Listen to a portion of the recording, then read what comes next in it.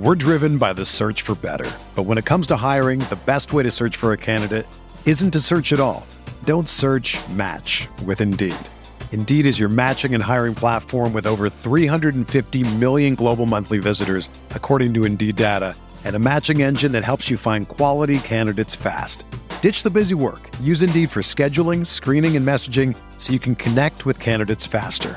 Leveraging over 140 million qualifications and preferences every day, Indeed's matching engine is constantly learning from your preferences, so the more you use Indeed, the better it gets. Join more than 3.5 million businesses worldwide that use Indeed to hire great talent fast. And listeners of this show will get a $75 sponsored job credit to get your jobs more visibility at Indeed.com/Blue Wire. Just go to Indeed.com/Blue Wire right now and support our show by saying that you heard about Indeed on this podcast. That's Indeed.com/Blue Wire.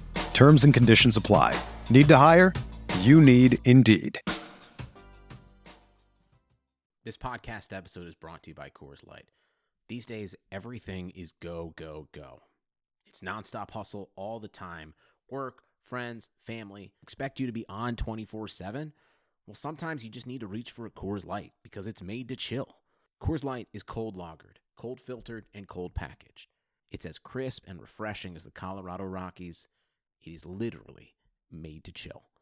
Coors Light is the one I choose when I need to unwind. So when you want to hit reset, reach for the beer that's made to chill. Get Coors Light in the new look delivered straight to your door with Drizzly or Instacart. Celebrate responsibly.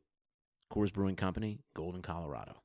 Say Metro by T-Mobile got the best deal in wireless, and it's all for you, all for me. Just switch quickly, because Metro has 2 lines for $80 and 2 Samsung Galaxy J7 Star phones for free, plus Amazon Prime included. That's the way wireless should be, only at Metro. Plus sales tax and activation fee. $50 plus rate plan required. Not valid for numbers currently on T-Mobile network or on Metro in past 90 days. Offer subject to change. Offer valid for new Amazon Prime members. Amazon Prime has a $12.99 per month value. Restrictions apply. See store for details and terms and conditions.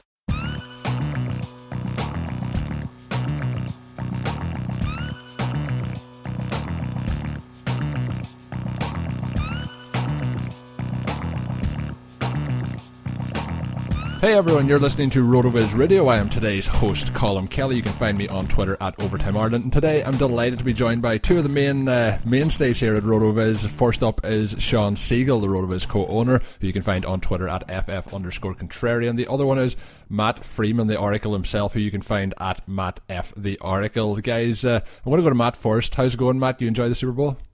Oh yeah, that's a great Super Bowl, and I bet the under on the Pink national anthem. So just very happy with the outcome. Yeah, we might get some fiery takes on the national anthem prop bets coming up here in a moment, but it's always good. It's always good when we're all enjoying the game. It was obviously a very high scoring game. So Sean, I'm sure you enjoyed it as well. Yeah, it's always great to get a chance to put to rest the defense wins championships slogan, having the offense dominate, especially in a game where we did have 2 quality defenses, to see teams go out there and attack and try and win as opposed to trying to not lose. And certainly you'd like to see that anytime you're in a championship game, but you don't always get it. This was one of the best Super Bowls in memory, so I think fans have to be very excited. Yeah, we're going on a pretty good run here to Super Bowls. If you remember back to, sometimes in the 90s or even in the 80s, there's some really, really tragic cases of Super Bowls unless you were on the winning team. So it's good to see some of these be quite competitive and very, very entertaining. Was it a surprise for either of you that, after what was one of the most kind of blandest regular seasons of memory in terms of point scoring and people going for it in 4th down, and that there was a lot of people in the analytical community saying that we should be going on 4th down a lot more. Was it quite refreshing to see how exciting this game was, and of course how much Doug Peterson decided to really go for it on those key 4th downs? I'll let you go first, Matt. Yeah, I loved it. I think one of the great things about Peterson is, well, I guess just to kind of step back, I thought the NFL season was fascinating, although I can understand why some people didn't like it because there were so many injuries. But, I think Peterson and Belichick are among the best coaches in the league. That seems like an obvious statement, but I think the NFL isn't very good at matching up against defenses and coming up with matchup specific game plans. And whereas a sport like the NBA, that's like something that is common every game. But the NFL the teams just seem to focus on, like their identity and doing what it is that they think they should be doing in any given game. But Belichick and Peterson, offensively are very good at coming up with game plans that attack the weaknesses of the opposing defenses. And I think that in part is why we saw such a high scoring game. So yeah, it was delightful to see coaches have, matchup specific game plans and to be aggressive on fourth down. I think Belichick wasn't as aggressive as he should have been at certain points, but yeah, I mean, I think a very pleasant game to end the season. Yeah, and Sean, would you kind of concur with what he said? It was obviously the fourth downs, but before the game there was a lot made of the weaknesses of both teams having over the centre of the defence and those kind of short intermediate passes, and we've seen a lot of yards picked up on those kind of passes. So as Matt mentioned there, teams planning, which every coach should be doing heading into a game. It sounds a lot more simpler than it seems to partake in the NFL, but would you kind of agree with what Matt was saying there? Yeah, and I think, if you can both attack the defense's weaknesses while not conceding that you can't do certain things. In this game we had the Eagles, the fourth-ranked scoring defense, the Patriots, the fifth-ranked scoring defense. Very different approaches to how they got there. The Patriots, a lot more of the bend but don't break, where the Eagles have a much more dominant sort of defense, or at least they have at points in time in the season where they can get that pass rush. And obviously, despite giving up an incredible number of yards, they did finally get that pressure at the key moment and got the strip sack to win the game. But yeah, to see the teams go out there and attack, we have this idea that good defense tends to beat good offense. And I don't think that that's the case. And certainly it doesn't have to be the case in individual games.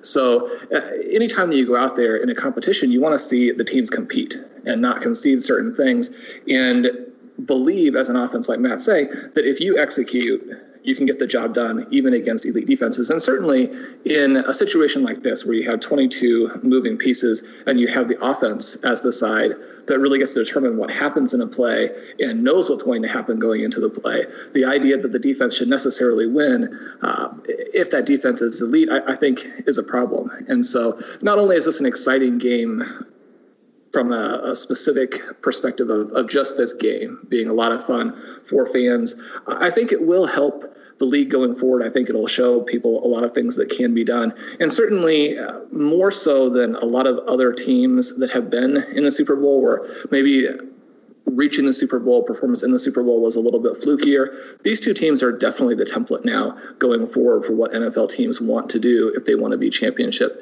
caliber contenders. Yeah, and obviously there's a lot of key areas to talk about as we go through the podcast. We'll be touching on a lot of different areas of the Super Bowl, but in this one I mentioned the kind of bland season after a low scoring fantasy season where wide receivers, in particular 11 players in this contest, scored 15 plus points. So a really, really high scoring one in terms of fantasy production, in terms of football production in general. A lot of nice performances by wide receivers, and some of the players that had big games in this, some of them that didn't have a lot of big games, guys like Dion Lewis and Rex Burkhead, who weren't as involved as maybe some people thought prior to the game, are both heading to free agency. And then we have guys that aren't heading to free agency, but like Corey Clement, who had a very, very, well, obviously a career game for him, very impressive touchdown, catch or not catch, you might touch on that in a moment. But we had Nelson Aguilar, Danny Amendola and Chris Hogan and Amendola, big performances from them. Out of those guys heading in to 2018 and into that season, is there any of them that are really standing out for you as guys that if you're looking at fantasy football that you're trying to pinpoint and acquire early, if you're playing in dynasty leagues nice and early, or if you're playing in best ball leagues, trying to get those guys on your rosters?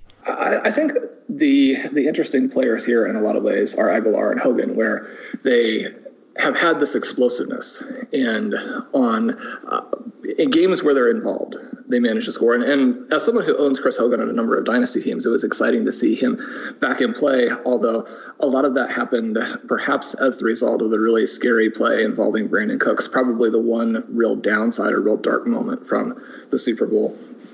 Well, you have someone like Aguilar. Aguilar is an interesting player, and Matt, I would be interested in getting your opinion on him, in that I've heard people have been offered mid-first round rookie picks for Aguilar and have turned that down because, he's someone who previously was a mid to late first round pick. He's now in this explosive offense. He's showing some things in individual games. On the other hand, I have him on teams. Whenever I offer him to people for first-round rookie picks, they look at me like I'm crazy. And certainly I think the volume issue there would argue for him still not being to that level. But we saw him have another good game in the Super Bowl, although it was within the context of everyone on their team having a good game. Is he someone you would prefer to buy or sell? For me personally, if I had him and I don't have him in any rosters, I'd be selling him. I think we're seeing him at probably the peak of his productions. I don't know if Matt's going to maybe disagree with me, but when we look at it, if you look at just the players around him, you have Jeffrey's obviously going to be there, and Zach Ertz is, I would just class him as another wide receiver there in terms of targets. He led the Eagles in targets this year, so both of them are always going to be ahead of him in the pecking order. He kind of fits for me into the Devontae Adams mold of nobody wanted him last offseason, which was the situation with Adams 2 years ago, and then obviously had a huge spike in value. But where I thought there was a chance for Adams to head on up to the wide receiver 1, which it looks like he will be in Green Bay next year, I just don't see that elevation for Aguilar. I think he's going to stay in the slot. I don't see the high touchdown upside that we would see with somebody like Adams, and I think that people might be comparing them. But if I was being offered a mid first, even a late first, I would be taking it for Aguilar. But I do feel that is kind of the range of his value at this moment in time. Matt, would you tend to agree with that? Yeah, I actually agree with everything you just said. I think that probably is his value, right around that mid to late first. And the thing is, like, I don't know if you actually could get a wide receiver at that range who has a realistic chance of doing much better than Aguilar. I think it's, you're probably just doing a coin flip at that point. And I don't think that Aguilar has wide receiver 1 potential.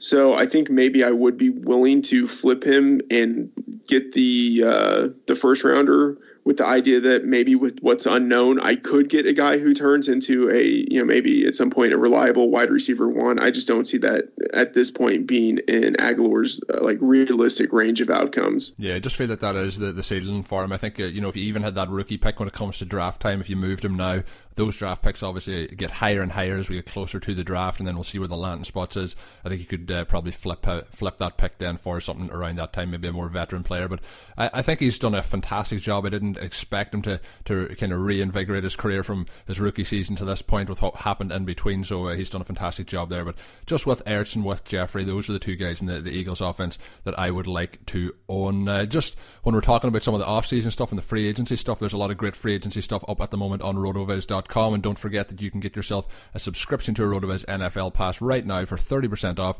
just for listening to the RotoViz Podcast Network. You can find that through the podcast homepage. It is rotoviz.com/podcast. Your subscription gives you unlimited access to all of our NFL content and tools, and best of all, it helps support the pod. So be sure and get that 30% discount now. Don't miss out. Get you all the way through the 2018 season. That is at rotoviz.com/podcast. Sean, you kind of touched on it, but I'll let you maybe go a little bit deeper into it now. Is this the end of the defense wins championships debate? I think it is. I think that you have to get out there and score points. And we really are seeing the teams divide themselves even more completely into the haves and have-nots at this point, where you have teams like the Patriots, like the Eagles, that are well run across the board. So it's not a matter of being good at one thing. You have good quarterback play, you have good line play, you have very good coaching, and you have good depth of coaching, where we see obviously the Patriots are going to lose, both of their coordinators again to other teams, and yet they'll have people step in and fill those roles admirably going forward and continue to build their depth. I think when you see these teams that are trying to be good at everything and have aggressive attacking defenses on the Eagles side, have a defense that for the Patriots until the Super Bowl had been very good at preventing the one thing that matters, which is points, and then both sides scoring at will. I think very much we're looking at what you would, again, want to see, which is, as opposed to having a very specific identity anchored to one somewhat limited area, we have teams that are going to go out and say, okay, we're going to put a ton of points on you and we're going to stop you, and we're going to be this team that year after year is up there in the number 1, number 2 spots in terms of the seeds and has this very clear path back to the Super Bowl over and over. What the Patriots have done, you could easily see the Eagles starting to do here. And I think teams who want to get in that situation need to emulate that overall plan as opposed to limiting themselves to one very specific identity. And so, for example, it'll be interesting to see what the Jaguars decide to do, because that's a team that has a ton of depth, a ton of talent, and yet they certainly are a more one-dimensional team than these teams we saw in the Super Bowl. Matt, what do you like the Jaguars doing, and or do you see teams going to more of this overall identity, or this overall situation where they actually are good at everything, or is this just sort of a fluke where the Jaguars could have easily made the Super Bowl themselves had they been able to get a fourth quarter stop a couple weeks ago? Yeah, it's interesting with the Jags. I mean, I think they need to go more on the offensive side of the ball, and I think you could even start to see something like that with what they were doing in this last draft, getting Leonard Fournette, and then in the fourth round going with Dede Westbrook, who I think was a great high upside pick. A guy who won the Biletnikoff Award, has great downfield speed. I think if he's put in the right type of offense, he could be like an electrifying playmaker. But thinking about kind of the identity that teams put upon themselves, I keep thinking that what would this game have looked like if Malcolm Butler had played? And I know he's just one guy on the team, just one of 11, potential starters on that defense. But there are these effects that people don't really think about so much, but like when one player leaves, that can really change, like in a cascading manner, what happens to a particular unit. And it maybe could have been more of a defensive game, at least for the Patriots, if they had Butler out there. Like splits are dangerous. In any sport, but especially in NFL, where you have a smaller sample of only, like 16 regular season games and then, maybe 3 or 4 postseason games. But, Malcolm Butler was a significant part of that team's secondary. For the first 6 games of the season, people know this stuff, but the first 6 games of the season, the Patriots allowed every quarterback they faced to pass for over 300 yards. They allowed almost 30 points per game. Starting in week 7, when that secondary really coalesced, they didn't allow any passer to go over 100 yards. And on average, they held opponents to 14.5 points per game. And then all of a sudden in the Super Bowl, you take out a key component of the secondary that shifts the guy who normally plays in the nickel Eric Rowe to the outside, that shifts a guy who normally plays special teams into the nickel package. It's just, and then you allow Nick Foles to have 300 yards passing, and, you allow the Eagles to score over 40 points. Like, I don't think that's totally coincidental. That's not to say that the Patriots would have held the Eagles to around 14 points, but I think it could have been a very different game if Butler had been in there, because this was a game of just getting a few key stops at crucial moments. And I think with Butler in there, they would have had a better chance of getting those stops. So I think it's just interesting to see what happened in the game versus what could have happened if the Patriots would have been in there with their full defense. So I think for a team like the Jags, who already have a good defense, and maybe they just get 1 or 2 key players on offense, and that can change the balance of their team and the way that they identify themselves, or maybe a team like the Saints, maybe if they continue to get stronger on the defensive side of the ball, they can shift into a team that, like the Patriots, except maybe better than the Patriots because their defense could be stronger, but like the Patriots, could be very balanced and could win in a multitude of ways. Yeah, and I think you said they kept opponents to under 100 yards per game. I think you meant under 300 yards per game. Is that? Oh, sorry, yeah, no, opposing passers to 300 yards per game. So it wasn't. They weren't as good as that, but maybe I thought it was kind of a situation where obviously it could be something behind the scenes. It could be something to do with obviously the contract situation dragging on. There was reports that the situation with Stephon Gilmore getting the big contract last offseason kind of didn't sit well with Butler, but I think this was a case of the Patriots probably getting a little bit too cute for their own good, and I do believe that it did definitely cost them. We've seen Eric Rowe get into trouble on a number of different plays. Just before we get into the MVP and talking about him, you mentioned at the start the pink prop bet for the national anthem. How much did you dive into that pre-game, and how much did you enjoy it at the time then? It was fantastic. It's fun at RotoViz. they're the similarity scores and like the Gillespie app. And I was really trying to do that type of analysis with Pink. And so looking back at previous national anthems, not just for the Super Bowl, but for other sporting events, and kind of trying to think about what type of singer Pink is, and then what type of singers she's comparable to in terms of kind of just like overall style, like lung capacity, like does she do runs in her songs, like things like that, and then like correlate that to what we've seen from previous national anthems.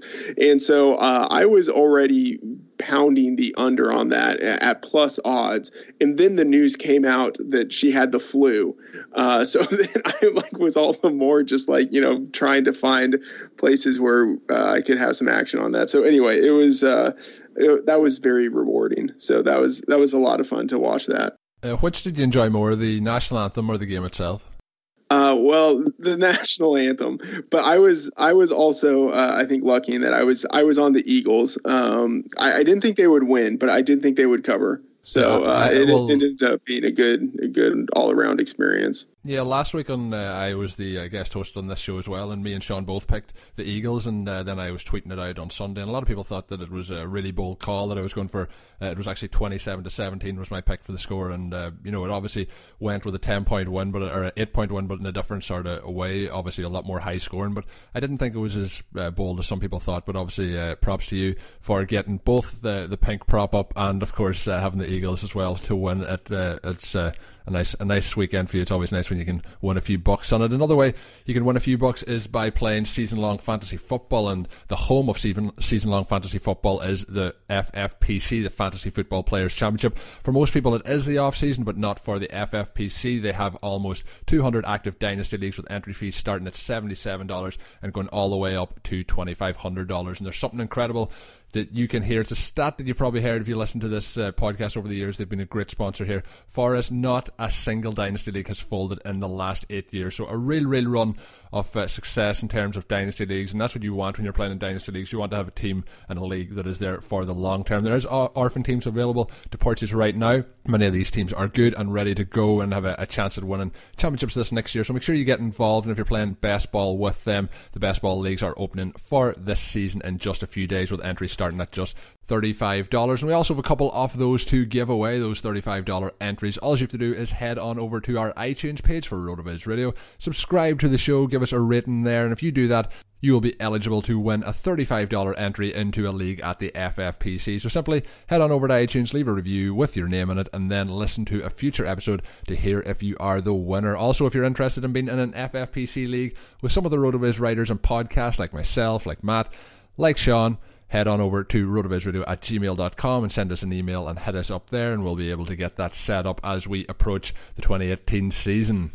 Hey sports fans, football season's here, and it's time to get in on the action with MyBookie. MyBookie is the industry-leading sports betting website that offers real Vegas odds on football, baseball, and all your favorite sporting events. You can take a side, the total, or even fantasy points props. MyBookie lets you bet online and win big. Did the game already kick off? Don't sweat it. MyBookie has in-game live betting on every major league and event, even esports. There's no better time to join MyBookie than today. Go to MyBookie to open an account and start winning. Use promo code CHAMPION when you register for your account and get a 100% sign-up bonus up to $1,000 on your first deposit. Bet today. Visit MyBookie's website or call 844-866-2387. That's 844-866-2387.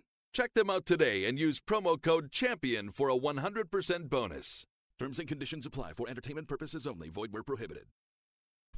So back to the Super Bowl, back to the MVP, Nick Foles. We all thought he was going to be the Super Bowl MVP as the season rolled on there. That was something that we all were calling for. But obviously they had what I thought was the league MVP in Carson Wentz during the season. He went down with an injury. I did not expect Nick Foles to be able to do this throughout the playoffs, but he really tore things up. A kind of run reminiscent of Joe Flacco's 2011 run, where he had 11 touchdowns, no interceptions, and that made Flacco the highest paid player in the NFL, and Foles is under contract next year for $7 million. So there's two quite different situations here, but I know something that Sean wanted to talk about. Should we view Carson Wentz's breakout season a little bit differently? I definitely sit on the no side. I think there's no doubt in the ability difference between the two quarterbacks, but I'll let you say, Sean, what do you think now? How do you view Carson Wentz's breakout season?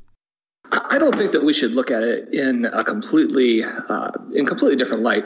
At the same time, it does really emphasize the value of teammates and the value of coaching. And so you have someone like Nick Foles. We talked about last week where he had the 27 touchdown, 2 interception season back with Chip Kelly. Then things went a little sideways there. Played for Jeff Fisher. Not surprisingly, that was a complete debacle. Played as Alex Smith's backup with the Kansas City Chiefs for a couple of years, and when he got in the game, looked very similar to the way he looked in the playoffs for the Eagles. And then, goes to Philadelphia, plays extraordinarily well in the playoffs.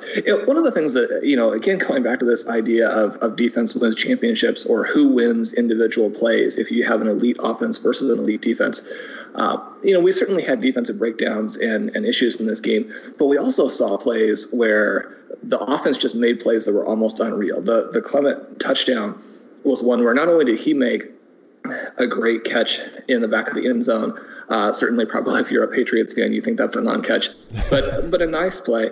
The throw from Foles on that is almost unreal. And then we saw Foles make several other just pinpoint, 3/4 arm throws that were on the money to keep drives alive at really crucial times in the game. So I'm not sure, outside of, perhaps someone like an Aaron Rodgers, that any player could have played better in one game than Nick Foles did in the Super Bowl. Now, over the course of a full season, you're going to see a difference between Foles and Carson Wentz. But Foles was phenomenal. So the thing that we're seeing here is that the Eagles, again, have really put this together in a great overall structure for a quarterback to be successful. And that's something that should give them a lot of confidence going forward. I talked with some family members and some other Kansas City Chiefs fans about some of the plays that happened in that Super Bowl. And, we have this debate about, whether or not Alex Smith is any good, if he has the weapons. I think he's both good and that the Chiefs have some weapons when you talk about Tyreek Hill and Travis Kelce. But the real difference, and the reason why you see some of those Eagles plays work better, is the Eagles make you defend the third receiver in Aguilar, the fourth receiver in Torrey Smith, and that completely changes what the defense has to do. So it doesn't change the way that I view Wentz, and certainly I think that if you're a Wentz owner, you've got to actually be very excited about what Foles did, because this offense is going to be good for a long time. Yeah, I kind of circle back to what Matt said earlier in the game planning and how Doug Peterson went about setting his team up. I think a lot of coaches would have just crumpled in this situation and just said, well, that's the season over, and not really pushed on. We've seen it last year with the Oakland Raiders and Derek Carr when he went down with his injury, and Del Rio wasn't able to keep things going there, and it was just a real tire fire at that point. So I think you have to give the coaching staff a huge amount of credit. I think as well, something I was very impressed with in Carson Wentz and his development while he was injured is the amount of times that he's on the sideline helping Nick Foles out. We see a lot of quarterbacks that don't want to help out anyone when it's not them, and obviously I was very impressed with Wentz's demeanour from that perspective. Matt, had you anything to add on the situation, obviously, with Carson Wentz? And I suppose we have to give Nick Foles, we didn't touch on Foles too much, give Nick Foles his props for his performance. I said there's a huge difference in the ability level. I still stand by that, but what you mentioned with Nick Foles playing pretty much as good as any quarterback could have played in the Super Bowl, I agree with that. I don't think there would have been much difference if Carson Wentz had his best game and Foles had his best game. I think the outlook would have been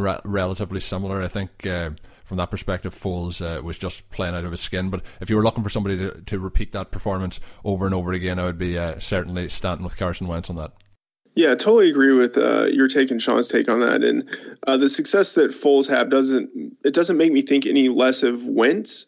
In part because I did think a lot of Wentz's success during the season was linked to the coaching and the teammates, and that's not to take anything away from him. I just, especially offensively, football is so much of a team sport, and the success that a quarterback has is so contingent on his ability to function well within a system and to be nurtured by the system. And I think the Eagles were doing a great job of that with Wentz. And so he was able to have success. And then, when Foles came in, especially during that bye week during the playoffs, when they were able to implement some of the old things that he had done in Chip Kelly's system, they really rebuilt some of that offense around him so that he could have success. And so I think it speaks really just to the power of that offensive coaching staff and how good they are at what they are doing right now. Yeah, and I think a fascinating aspect of it too is the fact that obviously the Eagles had that bye week for the first game against the Vikings, and then for the first game against the Falcons, and then they had the bye week prior to the Super Bowl, which obviously was a huge help in game planning and getting kind of Foles up to scratch. Some people talked about it almost like a mini camp to get him integrated into the offense a lot more efficiently. So obviously that helped them there. When we look now in the last week as well, we've seen Alex Smith get traded by the Chiefs to the Washington Redskins. The Eagles now have the most difficult cap situation in the entire NFL. And, obviously they have a Super Bowl MVP who's going to be the backup quarterback next season. And they have Carson Wentz, who, as I mentioned, was my MVP candidate at the time he got injured. Do you think they're going to look to possibly move Foles this offseason, or keep? Will you be in a situation where you'd rather keep him? I think they probably should keep him at this point in time because, we've seen with ACLs and Carson Wentz happen relatively late in the season that it can be a situation where he can have that couple of extra weeks, maybe 4 to 5 weeks extra to fully recover. How would you handle it, Sean, if you were sitting down there in Philadelphia?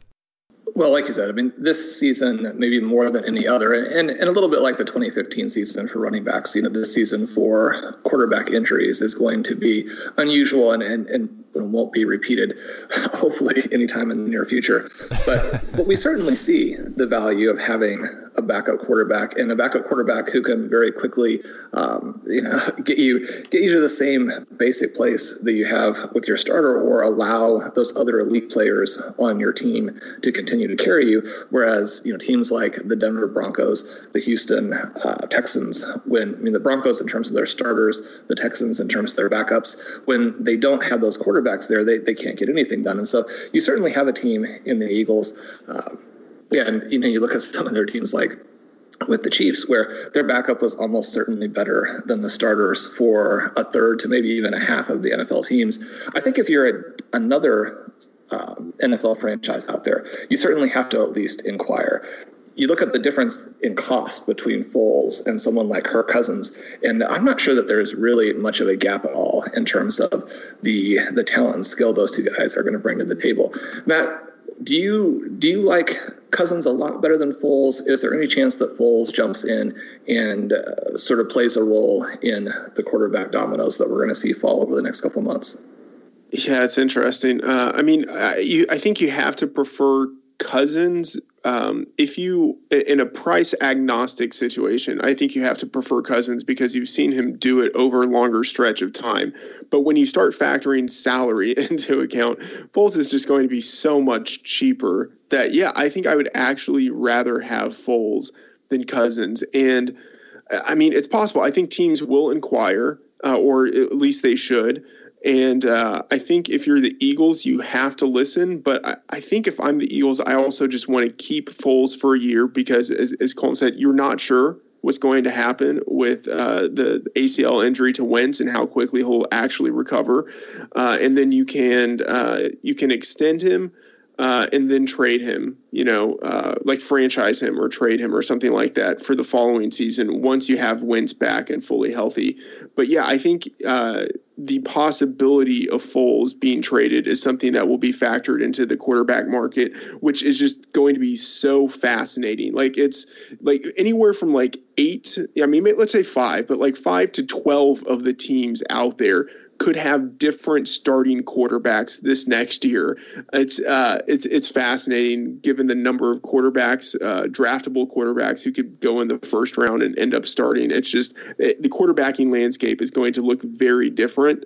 And I think that Foles, he really could be a part of that.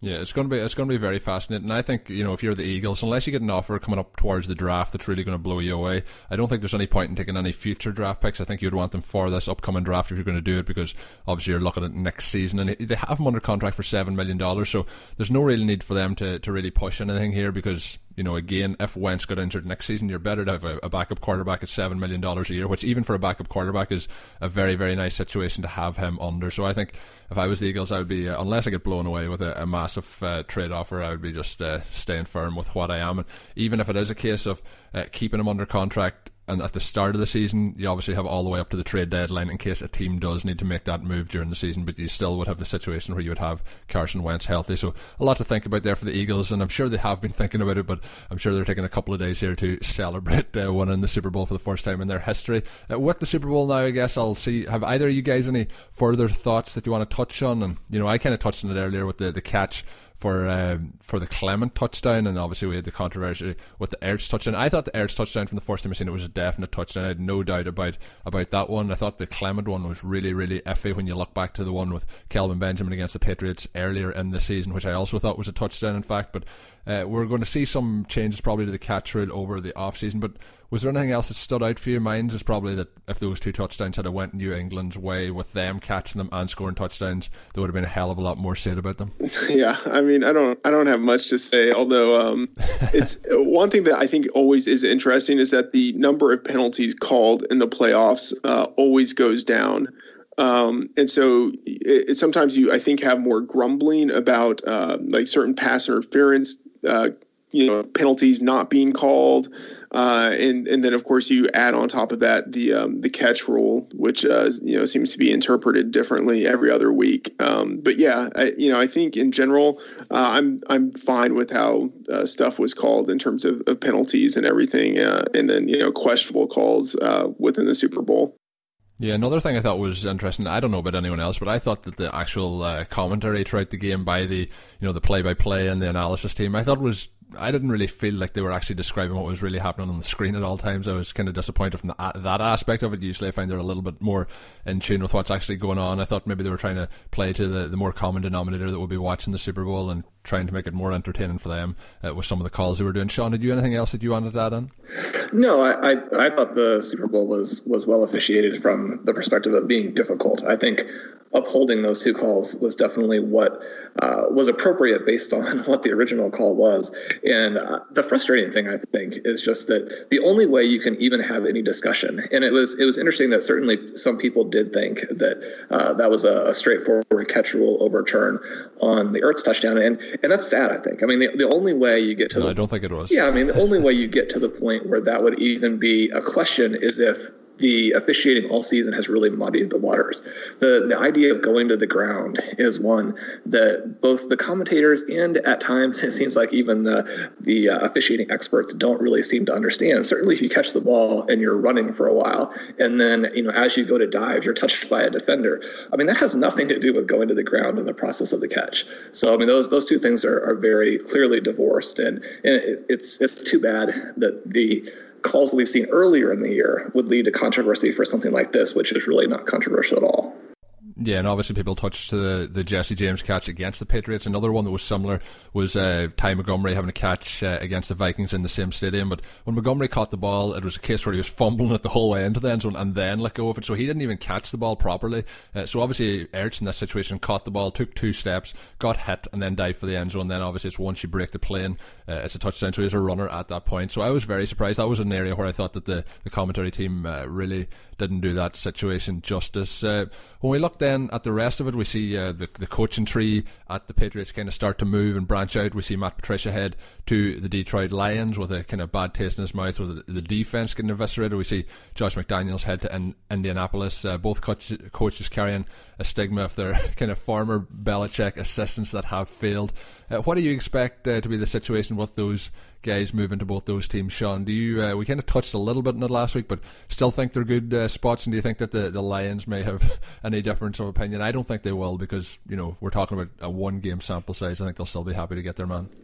Yeah, both guys go to teams where they have an elite quarterback in play, and there are slightly different situations here where I think Matthew Stafford has carried the Lions much more than really anyone realizes. I mean, he has this team, always either in the playoffs or in contention for the playoffs down the stretch. He leads these fourth quarter comebacks, and it's with a team that has very little talent. I mean, you look at the offense and they can't run the ball, but the only reason they can pass the ball is because Matthew Stafford is such a physical freak. I mean, he's getting it done with Golden Tate and Marvin Jones. And certainly this is one of those areas, I think, in football where, people rely on each other. And so you have the chicken and the egg kinds of arguments, but Golden Tate and Marvin Jones are not stars. And so what he's been able to do with them has been incredibly impressive. They're pretty thin on the defensive side of the ball. It'll be interesting to see what Patricia does there, because he does have a potentially elite corner in Darius Slay, but then they really need to retool everything else. It'll be interesting to see what they do with Ezekiel Ansah and, how they can put that defense back together and put it back together in the mold of, his Patriots style defense. Matt, on the other side, looking at the Colts, assuming Andrew Luck is healthy, and Dr. Budoff has been on the show, has explained why that's a pretty poor assumption. But if we can go ahead and make that, does this Luck, Josh McDaniels combo, is he going to be able to find redemption? And is this sort of a long-term superpower potentially developing? I like McDaniels, and I think he was better in Denver than people give him credit for. I think he did a good job of getting Demaryius Thomas, Eric Decker, like a lot of what went into the two teams that went to the Super Bowl for the Broncos started with what McDaniels was able to do there. Definitely. But it's a different situation in Indianapolis because, as you mentioned, it looks like a good situation with Luck superficially, but you really have no idea what is going on in terms of his injury. And then the rest of the roster there is really pretty naked. I'd say with the exception of T.Y. Hilton, but he's only one player and he is aging. So I don't think it's a great situation, actually. And I hate to say that because I would like to see McDaniels get a fair shake because I don't think he got it with the Broncos. But if Luck is healthy, then that can fix a lot of their problems. But if Luck isn't healthy, or if he just returns to maybe, like a 70% version of what he was before, I think there will be a lot of mediocrity there. And that might be enough for McDaniels to be the coach for 3 years, but it wouldn't be a good situation. And I meant to mention this when we were talking about the going for it in fourth down and, Doug Peterson and what he did in the Super Bowl. Team's been more aggressive. Anthony Amico has out a new podcast up here on the RotoViz Radio Network, and it is the Coach's Box. And obviously Anthony does a lot of coaching himself, and he's looking at it from an analytical perspective, doing kind of 10 to 15 minute episodes breaking down different aspects of the coaching game. And I suppose when we're touching on these coaches, it's another time that we can talk about it. But with it, he's looking this week, and it's really a good time to do it at why you should go for it in fourth down. So I just listened to it earlier today. Fantastic listen. So I'd urge the listeners, after they listen to this one, to go check out that great work by Anthony Amico. So bouncing back to a little bit of draft talk before we finish up, Matt, the Browns are being connected with Baker Mayfield with the top pick of the draft, and obviously he's been a phenomenal college player, but how do you see it? Do you think it's really a situation where I think at this stage they just have to go and get that top tier quarterback? They have to stop trading out of those first overall picks. Do you think that Mayfield will be a good fit with the Cleveland Browns? It's so interesting. I don't think they can take Mayfield number one overall, even though he in some ways is comparable to some of the shorter quarterbacks like Drew Brees and Russell Wilson. I think if you just look at him as someone who is destined to be those guys, then I think you're shortchanging the evaluation process, because he also has within his range of outcomes just, like a normal mediocre quarterback. So I don't think you can go with him number one. The idea of taking a quarterback who's around 6 feet tall number one is just, I think that's too much, especially for the Browns, who are still like living with the trauma of Johnny Manziel. But I do think that Mayfield is a really intriguing player. And if they liked him, I think they could get him with the 4th pick. But I don't think they're likely to pass on a quarterback at number 1. I think they're going to take someone. So I think it's either going to be like Josh Allen. And I don't understand why people are, happy about him as a potential prospect. I think he hasn't exhibited anything that is very impressive so far in his college career. He's sort of like a non-running version of Jake Locker, just in terms of like his accuracy and things like that. But, he has this strong arm, so people like that. And I think there is the possibility that they will take Josh Allen number 1, not just because of the hype, but because of the type of quarterbacks that Dorsey has scouted and drafted in the past. Like, he likes to take toolsy type of players. So it is possible that they go with Josh Allen, but I think the more conventional picks would either be Sam Darnold or Josh Rosen. Of the two, I prefer Darnold. He's literally the youngest quarterbacking prospect in NFL history.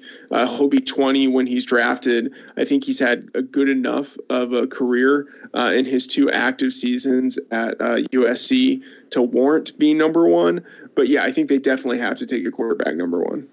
Yeah, and Matt's been doing some previews up there with Fantasy Labs recently with the draft and with the quarterbacks, and awesome listening to those. You get so much great information on the draft prospects, because like me, I mentioned on last week's show, I started to dive into those prospects just after the Super Bowl, so I started a little bit earlier this year, so getting Matt's takes on them is always a fantastic thing. With that, Sean, have you anything else to add on Baker Mayfield or any of the other quarterback prospects in the Cleveland Browns? I just think it's interesting the way the draft process unfolds, and the fact that you have this Cleveland Browns team here that really needs to not miss. And that's always the case for someone drafting number 1, but certainly with coming off of a 1-31 season, making the somewhat, or 2 seasons, the somewhat controversial decision to fire the brain trust that has put you in this incredible position where you have so much money to work with, and then so many high picks. And that was obviously the plan. Now, the plan wasn't to lose all of those games, but to have this much free agent dollars to work with and that many early picks, to build on some of the guys they've already selected, and then say, no, the people that put that plan together, we're going to go away from, and then we're going to bring someone in like John Dorsey, who, he did some good things with the Chiefs. You can't completely disregard the positive picks that he made, the way he, has put together a team, at least with the starters. I mean, they have huge depth problems, but, it has size, it has speed. Hopefully, and, you don't know exactly who should get credit for all of the different selections. Certainly in Kansas City, Andy Reid is a big part of any decision that's made. But right now, Mahomes already looks like someone who could be a superstar. Well, Cleveland definitely needs to hit, because if you're 1-31 and you've decided to retain your head coach, you can't continue to do things that are silly. And, just like Matt said, you've got these 2 guys who are sort of on the 2 ends of the spectrum, where you have Allen, who, his ceiling is probably as a Joe Flacco type of player. And, that obviously isn't the worst thing in the world. Joe Flacco won a Super Bowl, but in general, he's a well below average NFL quarterback. And there are a lot of problems that you have when you try and run an offense with Joe Flacco, because he just has no accuracy. And then, you go down to the very opposite side of that, where, you're talking about someone who in many ways is that Johnny Manziel clone. Now, they have subtly different, but obviously far better intangibles for Mayfield, although certainly he has not been without, his red flags, his interesting problems that he's caused for himself, over this last season. But you have someone who is an incredible college playmaker, and should definitely get credit for that, but is a smaller guy who is going to need more things to go right at the NFL level. And to have those guys on the 2 poles, when you have prospects like Rosen and Darnold, who are just really your prototypical number one draft pick kinds of guys. Now, they also have their red flags, and that, Darnold threw a ton of interceptions this year and appeared to take a step back from his fantastic 2016 season. And, Rosen, it's always a little bit of a red flag for people when your team doesn't win if you're a number one overall pick caliber guy. But, just like, Tom Brady and Nick Foles couldn't really control the points that were scored against them in the Super Bowl, Rosen can't control just how bad the UCLA defense was. So to have two guys who are prototypical number one picks right there, and have the discussion being about guys who really superficially look more like mid-second round picks as the person who would go number one overall, that's sort of bizarre, especially within the context of Cleveland coming off of a 1-31 over the last 2 years. Yeah, and it still baffles me that Cleveland decided to keep their head coach and move on from the man who got them all that free cap space and got them all those picks in Sashi Brown. So we'll see how that does for them as they move forward. Hopefully they can start to pick up a couple of wins over the next couple of seasons, because it's just not going to get it done, that 1-31 that you mentioned. But that's going to do it for today's edition of RotoViz Radio. My name is Colin Kelly. You can find me on Twitter at Overtime Ireland. Today I was joined on the show by Sean Siegel, who you can find at FF_Contrarian, and of course Matt Freeman, who you can find at Matt F the Origal. Until we're back with another show, have a good one.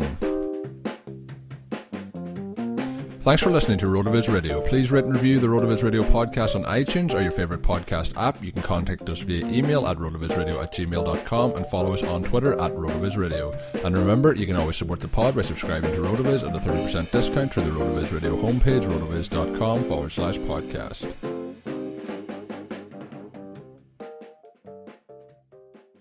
Hi, it's Jamie, Progressive's number 2 employee. Leave a message at the...